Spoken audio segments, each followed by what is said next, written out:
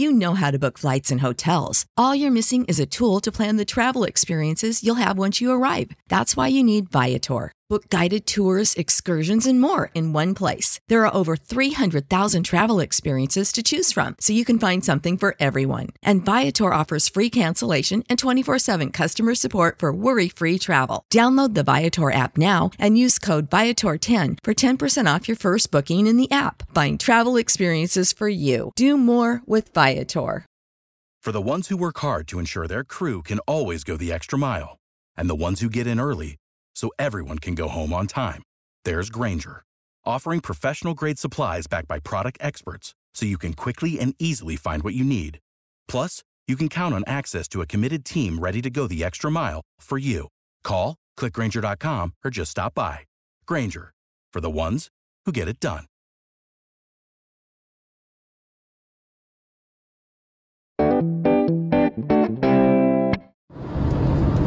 Good afternoon, Blue Jays fans, and welcome to a special edition to chat about minor league assets here on the Birdwatching Gamecast. So, as always, I am Craig Borton, as some may call me, the minor league guru for the Toronto Blue Jays on certain websites and certain podcasts. So, the big thing I want to talk about is I think that the Blue Jays brass is kind of showing their hand a little bit with how they're going to handle some of their top prospects. I'm cruising along on my way back from the Cleveland area, back to my home of Rochester, New York, and I figured I'd best spend my time with talking some baseball with all of you. So, recently, the Toronto Blue Jays have been bringing up the kids and skipping over certain veterans, which was the case last season. The veterans were the first ones to come up from Buffalo, AA, wherever the heck you want to call, or even fresh off the waiver wire, as Chris Coghlan's and whatnot of last season went. Yes, we got a really cool Willie Mays Hayes slide out of Chris Coghlan last season, but what did we really get out of all those waiver pickups, the Brett Overholtzers, TJ Houses of the world that the Blue Jays tried to showcase in the major leagues and hope to be able to put together something to, sneak into that 500 level conversation, possibly the second wild card spot last season. Onto this season, things look a little different. They could have just kept going with the status quo as they did with the certain acquisitions that they made over the offseason. And I'm referring to the Tyler Clippards, the John Axfords that have so far worked out. But then I'm also talking about the Danny Espinosas and some of the other talent that they have brought in over the offseason to fill in holes and strengthen the depth in the system, period. So, the question is in the midst of all these injuries that we've been having, the nagging ones, the unproductiveness of the Devin Travis situation, you would expect them to be bringing up players like Danny Espinosa that have major league ready talent, but are kind of on that, the back nine of their baseball careers, which has been what the Toronto Blue Jays have been doing previously. This season feels different, and I think that's because the Blue Jays minor league system is bearing the fruit that Atkins and Shapiro have been preaching for the last few years. We are now one of the top 5 minor league systems in all of baseball, and with that being said, the Toronto Blue Jays now have levels some of that talent at the top of the system. This is completely represented in Buffalo with the outfield logjam with the Anthony Alfords, Dwight Smith Jr., the endless list of talent in the outfield that has been going up and down so far. In the last week, we have already seen Dwight Smith Jr. Anthony Alford is still with the team pending some weird transaction before tonight's game, and I haven't seen anything like that yet so far. So, then we have Devin Travis needs to go down to the minor leagues and get some reps in a low-stress situation to hopefully discover his stick. In the midst of that, they bring up Lourdes Gurriel Jr., a Cuban draft pick, or international signee after he defected last season. And prior to last season, I take that back. So, not a lot to go on with Lourdes Gurriel Jr. in the minor leagues for the Blue Jays. He was really raw last season when he came in with a spring training, but according to the Gurriel brothers, Yuniesky for the Astros in particular, they are stating that Lourdes Gurriel Jr. is probably the best of the Gurriel clan as far as this generation of ball players is concerned, which is very impressive to say when his brother Yuniesky played really, really well with the reigning champion Houston Astros. So, what else could this be going on, and how are the Blue Jays handling their new talent? So, as I was saying, Lourdes Gurriel Jr., that transaction has been working out in spades for the Toronto Blue Jays, in my opinion. Yes, his batting average may not be the most solid, but I'm looking at not so much how he's been, what his batting average and his successes have been, but the package that is Lourdes Gurriel Jr. in general. So, looking at Gurriel, he has so far played insane defense, has a rifle for an arm, and has been able to field both second and short very efficiently, I might add. So, what has he done at the plate? Okay, well, besides the 2 RBIs in his debut with the 2 singles, the swinging butt single to drive in a run for one of the games, and the couple home runs, I'm saying he's piecing this together one way or the other. I love how hard he hits the ball and he drives the gaps, and he has enough legs to be able to be very dangerous for the Toronto Blue Jays in this lineup. So, the question is where do you put him? Lesmes Diaz has been possibly day-to-day for the time being because of the collision the other night with Chris Archer, so I think he's going to be playing shortstop probably the next few games, just to allow Diaz to possibly, get back to normal. So, obviously we need to have somebody playing second base, and I have not seen tonight's lineup yet, but I would imagine that if he has not played short and Diaz plays because of the day off, maybe he's feeling better, then Gurriel is definitely going to be at second base, and the Cuban Keystone is going to be all in good form, which has been proving very successful for the Toronto Blue Jays thus far. So, Gurriel Jr. is going to have all the opportunities in the world, it looks like, to maintain that extra infield spot on the bench. So that is a major upgrade over the Ryan Goins, Darwin Barney situation from the last few years, and I would say it's definitely at least a higher ceiling, if not already on par with what Danny Espinosa could have given you in the Toronto Blue Jays uniform. So, with all of that being said, you got Gurriel Jr. promoted over Danny Espinosa as my first example of fun here. Next, it's okay, what do you do now that Vlad Guerrero Jr. has already won his second Player of the Week award, and we are barely into the month of May? The kid is insane. Watching him hit and all the videos and everything like that, I have been dying to go see him, and I never thought in a million years he was ever going to get promoted before I get to see him in Binghamton in the month of June, but apparently I might be wrong. Jason Waddell of the Florida State League coverage, one of our friends of the Jays Journal podcast, went out with a sweeping declaration that June 15th is going to be the day that Vladimir Guerrero Jr. is going to be in the majors. And I have trouble challenging Jason on this one. I don't know what to say, and I really think that he possibly could make that. My biggest thing with the Vladimir Guerrero Jr. is I'm always the preacher of let the kids develop and make sure that they're doing that in a low-stress situation in the minor leagues. Build the championships. This team that Vladimir Guerrero Jr. was on last season with the Dunedin Blue Jays won a championship. They know how to win in the minor leagues. It will translate into wins in the major leagues, people.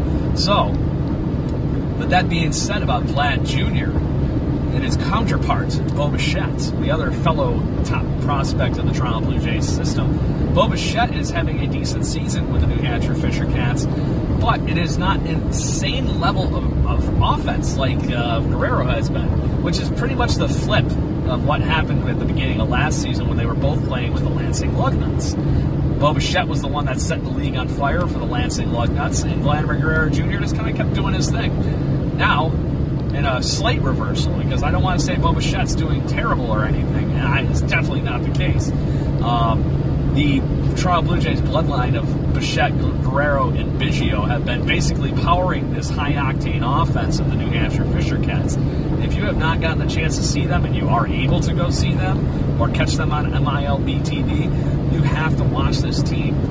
Sean Reed Foley struck out 8 batters last night. There's a lot of good things going on with the New Hampshire Fisher Cats, which is basically the showcase of the Toronto Blue Jays' top prospects at the moment. There is nothing other than talent going out throughout the system. Vladimir Guerrero Jr.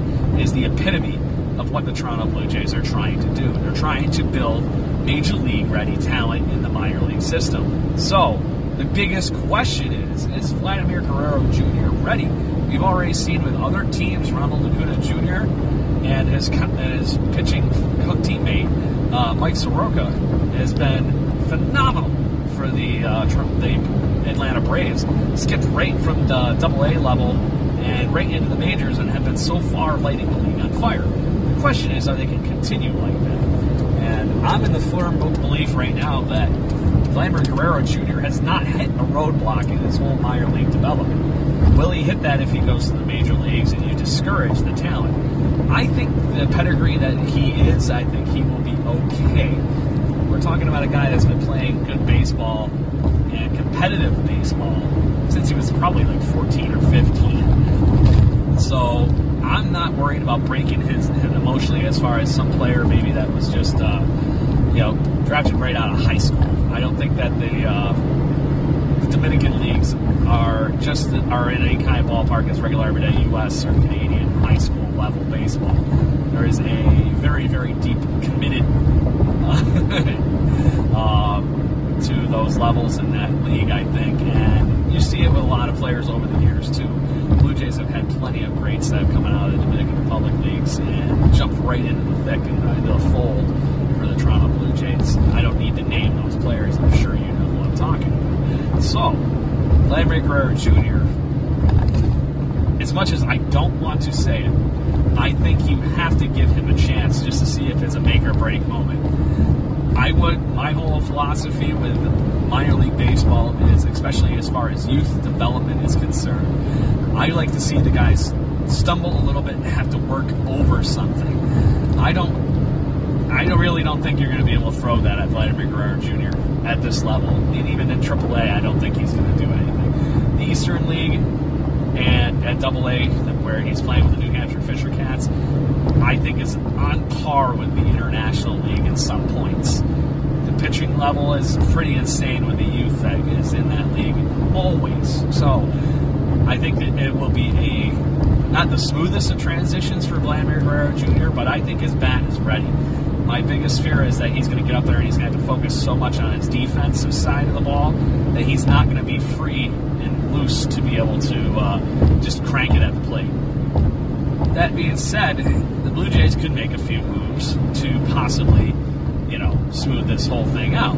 If the Blue Jays do feel that Vlad's bat is ready, they have to clear the DH spot and possibly give a mentoring situation to Josh Donaldson, where the two of them can kind of platoon at third base, or at least give Vlad a few games a week at third base, just enough to give him that major league experience, but not throwing him in the deep end of the pool.